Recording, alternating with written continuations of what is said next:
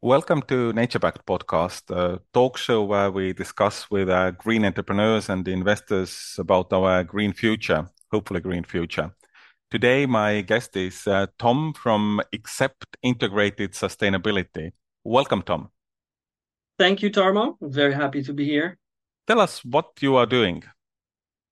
Well, that's quite a simple question with a bit of a story behind it.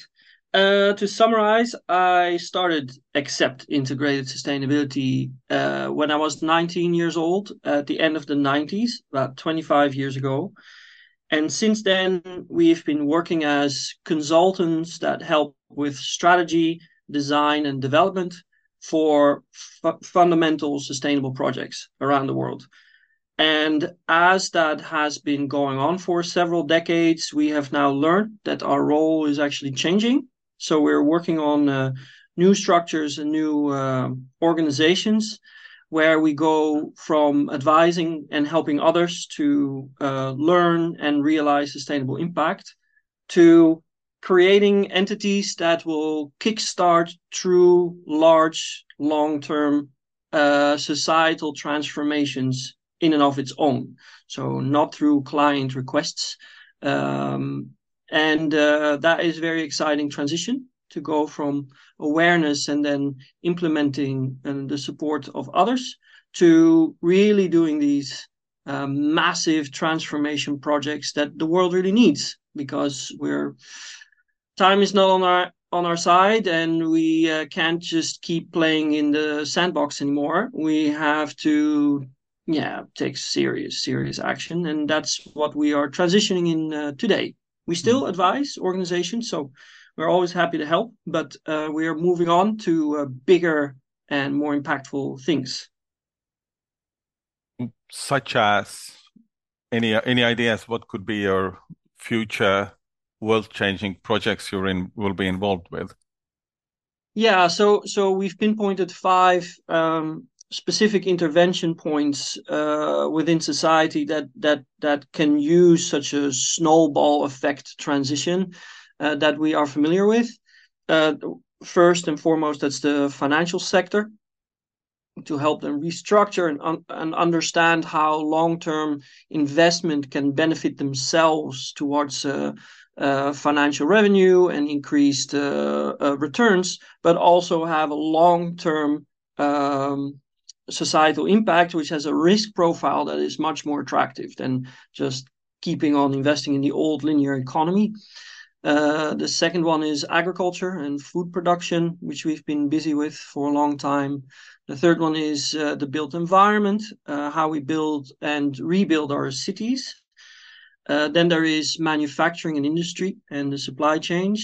And last but not least, education and the tools that we need to understand this kind of stuff. And all of that's based on systems thinking, system dynamics, and system transformation. And we developed the frameworks and tools to actually make that manageable, called Symbiosis in Development, which is also, I wrote a book about it. It took me about 10 years. So uh, that was a big one. And now going on to my second book on the same subject, but just making it easier to understand for just interested people. As an example project, for example, for the city development, is a project called Orchid City. So here we've been investing the last 3 years, time and effort in bringing together all the puzzle pieces that are required to have our living environments be truly fully sustainable, meaning that they take care of all of their own resource needs, talking about energy, water, waste management, but also food production.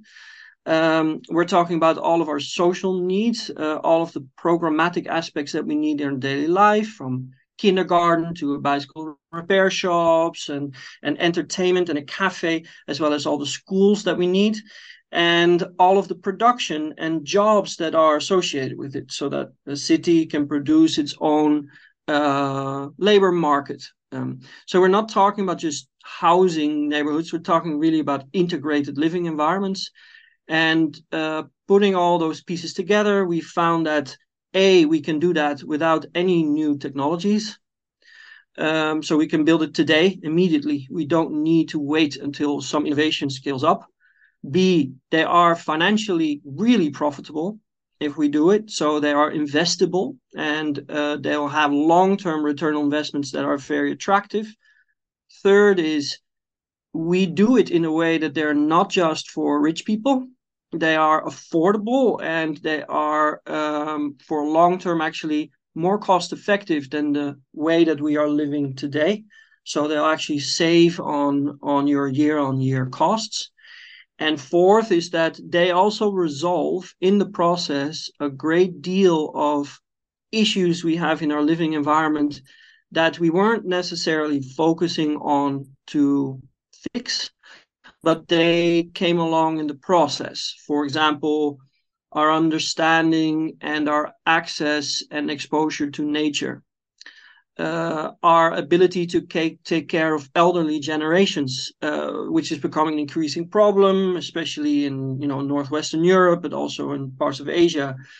That we are giving elderly generation new purpose and meaning by integrating them into functional society, but also by using cross social services in ways that this resolves itself. Last but not least, this is all built on climate adaptive planning strategies so that they can weather the changes that we'll be foreseeing in weather patterns and sea water level rise and so on. So this is one of those projects which it isn't one design. It is a design toolkit with like quantitative models and all the hard stuff that you really need to make this work. But then given a certain time and place, it helps us to generate these blueprints that actually fit in a certain context, fit the local climate, fit the local culture, the stakeholders that are involved, the people that either already live there or will be living there in the future. So it's really an adaptive process roadmap that helps us to design and plan these neighborhoods. And that's one of them. So once we have 2 or 3 of them built, we believe that people will see, and the early investors will be very happy to make a lot of money as being the first movers on this. While the rest of the world will see, actually, that works a hell of a lot better than what we're doing today. It benefits us pretty much on all sides. So let's swallow that pill. Let's stop doing what we're doing now on our little incremental improvements and switch over to this completely alternate way of planning and building our living environments. And that's an example of one of those snowball projects. And we've got others for each one of those categories that I named. The Orchid City, I mean, partly it's of course the kind of process development, but where is the first physical Orchid City? We just finished creating the model, making the prototype designs to test the model. That's all on paper, of course. Building a city or neighborhood takes decades. So at the moment, we are aligning with investors and property developers in Northwestern Europe, in Southeast Asia, predominantly in Vietnam, in the United States, and in South America. We're also having some partnerships that are looking at opportunities in South Sahara Africa. So Uganda, Ethiopia, and each one has their own peculiarities. Each one has their own challenges there. We don't really know where the first one will be. It's kind of a first mover advantage. So we're making negotiations now with the investors and the developers. So that's still open. We have a lot of hope in Vietnam, which is one of the fastest growing countries in the world. This is why it's so important for us to inject this knowledge into that developmental cycle there. But Germany has shown interest. Parties in the United States have shown interest. So maybe Estonia might be the first one, because they're actually talking about a party in Estonia for a small neighborhood, but it doesn't matter how big it is. And that might be That might be something interesting. Yeah. Are you aware of the 100,000 million project?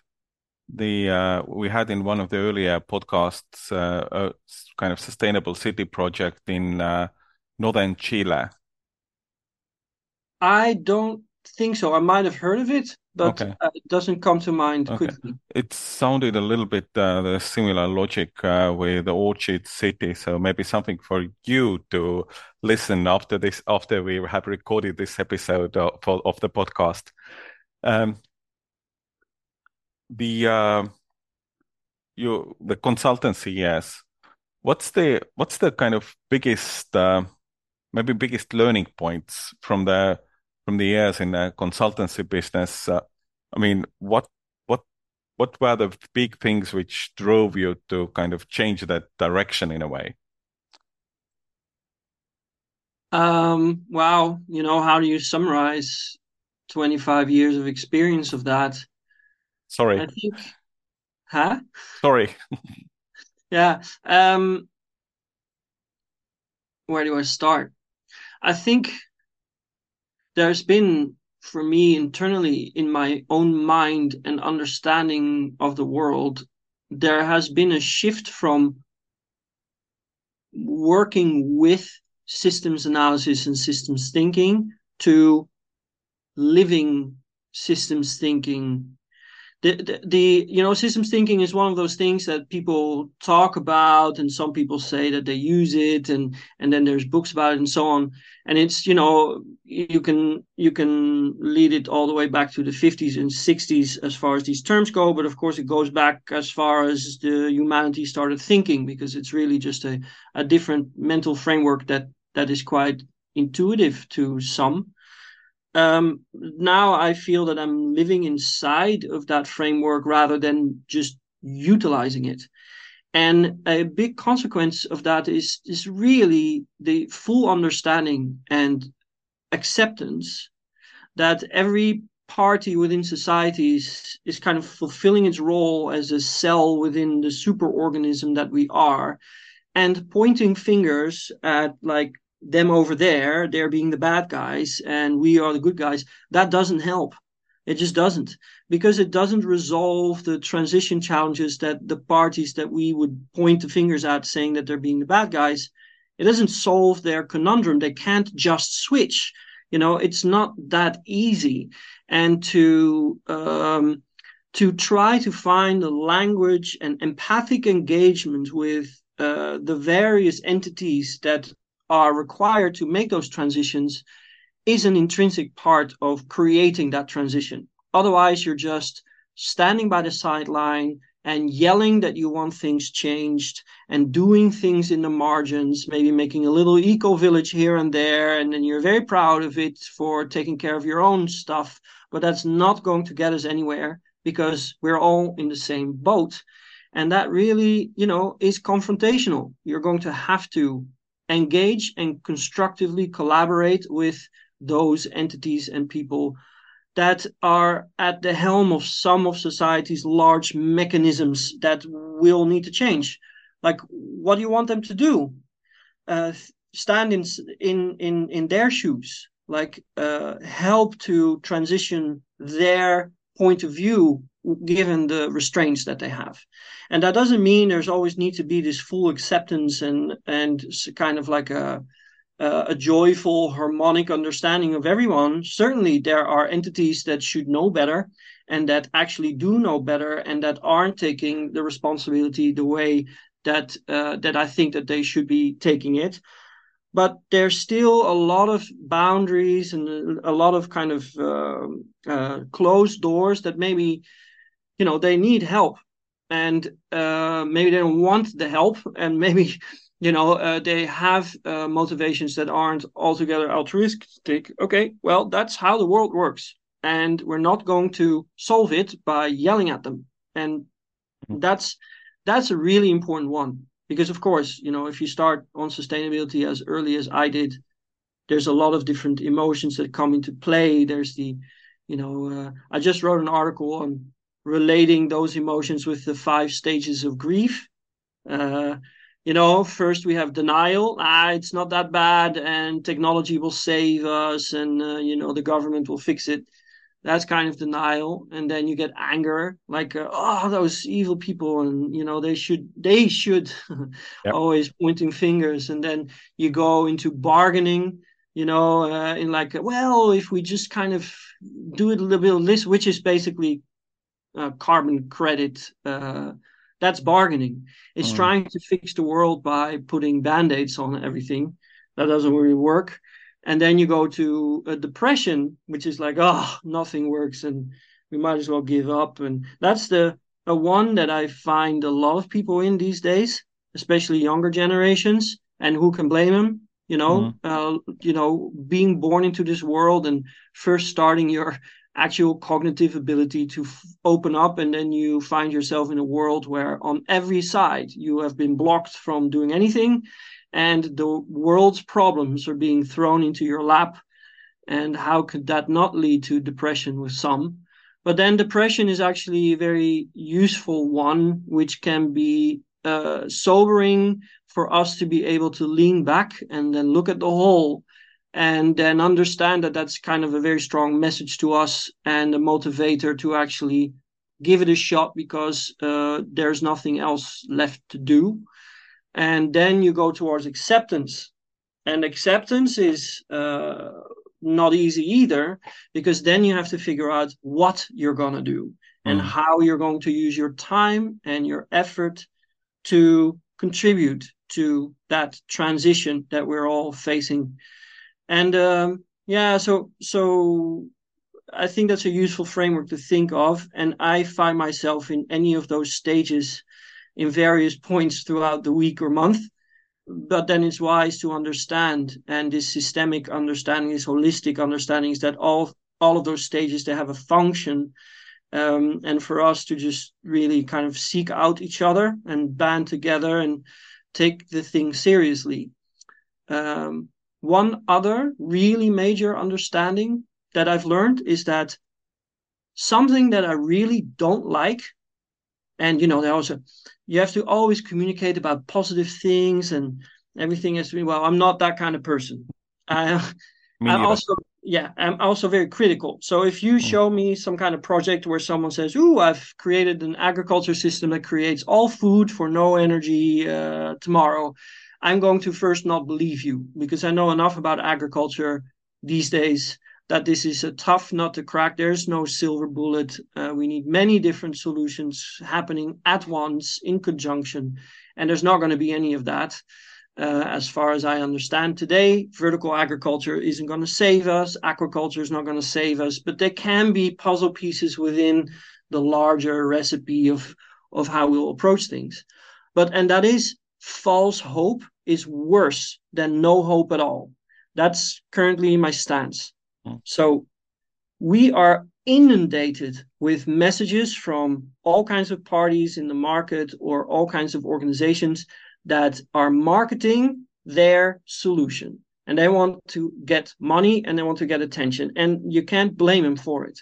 But many of them, they create false hope, uh, like the example for the agriculture. So here we have the thing, it's going to save us all. Carbon storage, carbon capture and storage, right? It's going to save all the time. Well, it isn't. It isn't, and it's false hope. And that means that it's distracting us from working on the fundamental solutions. The things that only help us 2, 3, 4, 5 years into the future, if they do at all, they are not enough, because that's not the transition timeline we're on. We're a transition timeline of at least 50, if not 100 years to address this, and we're going to walk into lots of miserable situations as humanity, and we have to be empathic and understanding of that for us to be able to resiliently overcome this together. And if that is not understood, and if you come out and get yourself distracted by something like the circular economy is going to solve everything, then you are sticking your head in the sand, because the circular economy is not going to solve everything. And even off by itself, it's not enough, nowhere near enough. So back off with your, with your idea that, if you boundary off something like this and then just, carry the flag on that without actually understanding that we're just in the egg stage of transition. We have so much to learn, so much to continue to develop in all these different sorts of directions. So false hope is something I immediately shut it down. I don't want to talk about this, about these things that pretend to be the solution. There is no the solution. There is only a continuous pathway of change. That's the only thing that we have. And in that, there's lots of different things that we can do, and some of them are better than others, but there's no the solution. And that's, for me, also a helpful framework to judge on what I invest my time and thinking in versus those things that I don't. What should we do with things like, agriculture's carbon capture promises, or the carbon credit trading will solve the climate change problem? I mean, they seem like maybe there's something good from the attention point of view in them, or is there?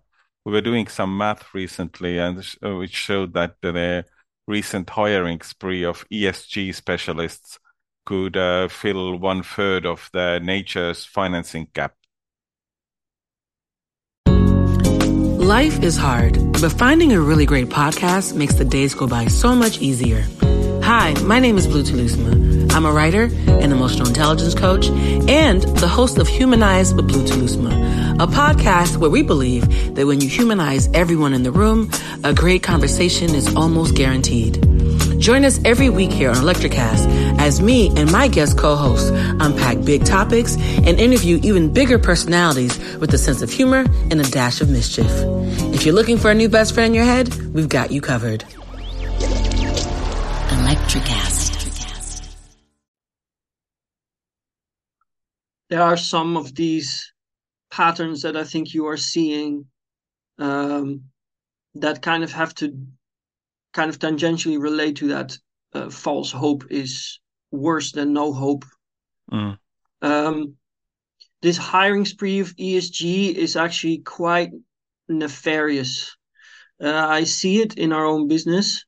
I mean, early 2000s, we were the only sustainability consultancy on the market. We didn't have to do any promotion or marketing, and now we're not able to get these ESG tender programs from governments or something anymore, because most of these accountancy firms, they've developed their ESG packages, they've hired bunches of consultants to do it, and they focus on doing things like GRI reporting and so on. In most cases, they don't do anything. The reporting doesn't change anything. It creates some transparency, and that is valuable in and of itself, yes. However, using that effort and the money can easily be used to create true roadmaps of change, and that's not what they are doing. So the consultants they need to make their own money. It's a very money-intensive, highly paid hourly rate kind of thing, where most of the time we're like, hang on, organizations can do that part themselves. They just need some guidance in the reporting. Okay, but there's all of these constructs being made, and the reporting's requirements are being overcomplicated more and more and more, because they're created by the same entities that are offering the consultancy services. And so there is a mixed interest there, which isn't necessarily even done from a nefarious kind of background thing. That's how the market works. It's creating its own demand. And I think that organizations that really want to focus on actually creating an impact and building their long-term resilient strategy, they need to back off from ESG as being their primary concern. That's something that just comes at the reporting stage and is just the least interesting and least important part. The most important part is actually sitting down and understanding what the organization's relationship is with the rest of the world, and figuring out how it can become an active participant in creating the transition towards a sustainable society. So then you have to figure out what is a sustainable society in the context of that organization. Where are the touch points of that organization with society in that sense, and how can it transition itself to benefit itself, to create a large user base, a customer base, and actions that support the actual transition. And that has very little to do with ESG. So there are these things where the market is blooming, and again, there's like that false hope situation. So you can feel good by hiring an expensive consultancy office to then do your ESG reporting, and you've got that box ticked. But unfortunately, if it only was that easy, and it just isn't. So that's something I'm starting to see in the media. There's far more pushback against ESG. It's the whole reason why CSR, which is basically the grandfather of ESG, corporate social responsibility, why that was replaced with the term ESG. And so every 10 years or so, these terms are replaced with another one, just to kind of freshen up the whole stuff. But the whole ideas are the same, and they are usually a distraction more than anything else. Was that what you were looking after? Pretty much. To me, this theory we're talking about, this 5 stages of grief comparison to kind of thinking about our nature protection efforts sounded really strong. And I think the problem I see most is that a lot of people, especially in the startup world and the technology world, live in complete denial. They, I've been in the panels on stage where people around me, everybody thinks that technology will solve all the problems. We don't really need to, we just need to innovate on the technology side, and, the problems are solved. And I've been the, one lonely voice of the wake up call for everyone to, actually look around and see what the forest around you are doing. Absolutely. That's full on denial. And it's happening all over the place on even the highest echelons of sustainability thinking. It's also, again, like I said, it's comfortable to escape into denial. We all want hope, right? So what if you don't have hope? What if there's nothing? And well, then you fall into the depression stage. So, these things, they come and rear their heads. We have to accept that we're facing a future where these crises are going to manifest themselves in a wide variety of ways. And in the next 20, 30, 40 years, we're going to have to do crisis management, which is symptom reduction, really. The floods are going to increase. The extreme weather events are going to increase. We're going to have major food crises around the world. And in the end, the full acceptance of this will lead you to understand that this will lead to war. War is the ultimate epitome of the system failing. There will be people wanting to move to areas where it is safer than where they are. And the people that are there are going to say, hang on, this is ours. Go away. There's no space here. And that is going to cause friction. And in a world where resources are getting scarcer as they were, and population is still growing a bit, that's just the tension on the earthquake happening, and you don't exactly know when the earthquake is going to hit, but it's coming. And that is what climate adaptation is about. And I think most people easily use climate adaptation as an easy kind of thing to say about, we're doing some measures to prevent climate change. It's not the same thing. It really, really isn't. So one of the projects that I've been working on for the last 10 years have not really found any financial support or big institutional support yet, but there's one that I want to continue to push is, let's say Orchid City, right? Which is a great blueprint. for a living environment. But we are going to have increased migration. We already are noticing increased migration, and we're going to continue to see increased migration. Now, how do we prevent migration from becoming friction that leads to conflict? Let's just say that. There is, I think, a constructive way to think about using the tens of thousands of people that are flowing into some countries to create, let's say, Orchid City-like migrant camps, where people are put fully into into integrity, that they can actually explore their strengths and their skills within a multilingual environment, where they aren't just kind of stored in a certain place and fed and kept with a roof over their head, but they can become a constructive part of a new society. And that isn't going to be easy, and it's still going to be tough for the migrants in the first place, and also for the organizations and the communities in which the migrants are moving. But it's a hell of a lot more constructive than building increasingly larger migrant camps in which the conditions are dismal, even in countries like the Netherlands and Sweden and Germany, no matter how hard we try. So why don't we use this as a constructive resource? And how can we then build new channels and flows of our economy and our society in ways that benefit all? Well, let's just first build the orchid cities for things like this. Why not? They don't have to be expensive. They don't have to be, full of self-driving cars or robots that fly everywhere. On the contrary, they are not supposed to do that. They're supposed to be accessible, affordable, easy to build and maintain. So there are ways that you can constructively use these things that are considered to be negative, like a migrant flow, and turn them into an asset.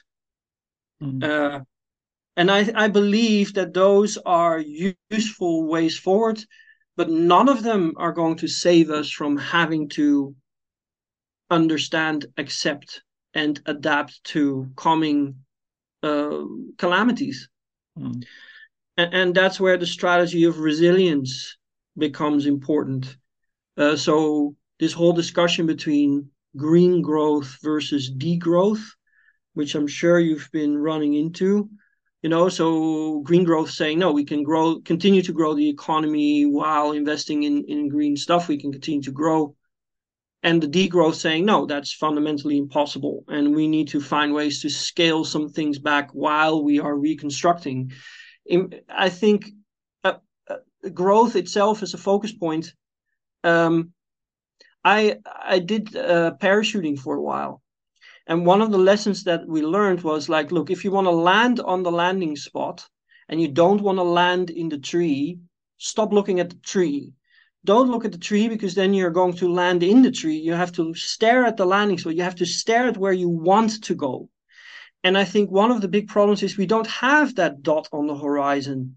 Like when someone asks, what does a sustainable future looks like? Well, I don't know. And then you name some components of what it should have. But really, how do we live?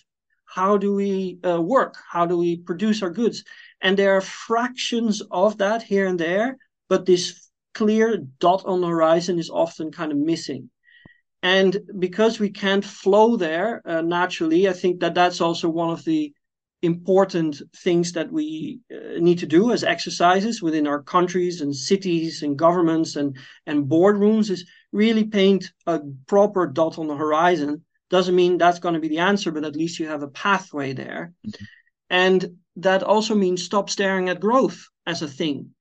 Growth is a parameter that will go up and down as our society continues to roll into the channels of history. But resilience is something you can build.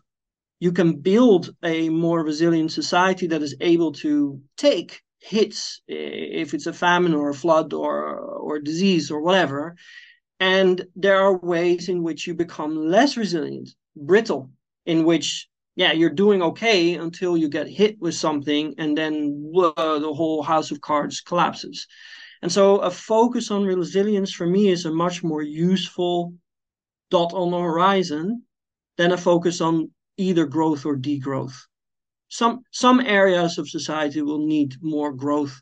Some areas of society we need more degrowth. It's not an or discussion. This is a system dynamic that will take place all over the place, left and right. Resilience, however, is the ability for the system to withstand unexpected events, and that's something you can build, and you just want that. So that's something you can simply invest in. I don't know if this makes any sense, but it definitely does. I think on the climate side, governments have been trying to draw the landing plot at this 1.5 degrees warming from the pre-industrial times, which is a dream in their I don't know. It's basically a dream when you look at the numbers where we are as a world. But the same logic there that without the 1.5 dream or the landing plot, it's really difficult to get the governments to move on anything to actually get this world to sustain life on this planet. Yeah, I mean, at least it's a dot on the horizon. Yeah. It's a single-faceted one, as if that's the only thing that matters. I don't think we're going to hit 1.5, but I find the efforts that we need to do to try to reach it will be in our benefit. But let's not forget that with the 1.5 also come goals in resilience, societal harmony, social justice, things like that. Because we're just going to fight each other, and we're going to have this increasing enrichment of the small financial elite, which is just that machine is just marching on like crazy. And there's so much pushback against solving that. I mean, there are some arguments. It's not an argument that I've ever made, but there are arguments that say if we solve that one, the increasing financial inequality, that may be the source, the systemic transition of all. I don't know if that's the case, but there's certainly strong, compelling arguments for that. And there's even many of those who are in that financial elite that are also advocating for it, because they see that, the guillotines are being lined up. I mean, if this system breaks without us actually managing its downfall, it's going to get very ugly. And it won't just be ugly for them, it will be ugly for everybody. Absolutely everybody. Tom, it would be too dark to end on that note. Maybe any positive notes to wrap up this discussion? Yeah, I mean, the thing is, like I was talking about hope and those 5 points of grief, right? After working, I mean, let's just keep at Orchid City, but we have a couple of these kinds of systemic solutions. When I showed how Orchid City really worked to a German scientist a year or so ago, who had been working for 20 years on sustainability, she took a few steps back and she looked at me and she said, "This is the very first time that in the history of me studying sustainability that I get a genuine sense of hope. Because this is not a pie in the sky. This is not some kind of fantasy story. This is work. This is real. We can do this. It's realistic. We don't have to wait for a country's government to change all of their policies to do this. We can build this tomorrow if we can get some of the money together, some of the, some landowners and so on. It's like there's neighborhoods and cities being built all over the place. And if we can do that, that seed and that snowball effect of that being done, that could be a huge transition. And the hope I would like to give you and the listeners is there's not just one of those. There's many of those transition snowballs, and they're not, like, many of them are being done by organizations that are not us. They're around the world. There are organizations using system dynamics and system transition to try to do something that is larger than themselves. That's the essence of it. It's like, don't build a sustainable house that doesn't exist. Build a house that helps to generate sustainability within society. That's a snowball effect, and then keep that rolling. And so that's what makes me hopeful. That's what we around the digital campfire, the real campfire, brings a smile to our face, and that's lovely to work on, because this is the real hope that is built on scientifically proven, engineeringly, feasible, ability checked kind of stuff. And that's awesome. That's amazing. So that's my hope, that I hope I can transition to you and the listeners. Yeah. And next time when we are in the same country, let's turn the digital campfire into an analog one. Thanks, Tom, for your time today. My pleasure. Thank you, Tarmo. Have you ever wondered what actually happens in Congress every day? Stay informed on Capitol Hill's daily happenings with a concise, factual summary of the Senate and House of Representatives' activities from the previous session, free from bias, on the Congressional Record Daily Digest podcast. Subscribe on your favorite podcast platform and discover the process from the heart of U.S. politics. The Congressional Record Daily Digest, an Electricast production. Electricast. Are you a fan of classic cinema or a young person who wants to discover the best films of all time? Do these legendary movies still hold up? On the Generation Film podcast, two guys who grew up when movies dominated the culture share a great film with a panel of young movie lovers and see how it plays for today's generation. We discuss changes in storytelling styles, representation, the making of each film, its initial reception, and how its meaning has changed over the years. Join us as we explore cinema classics across generations on Generation Film. Electricast.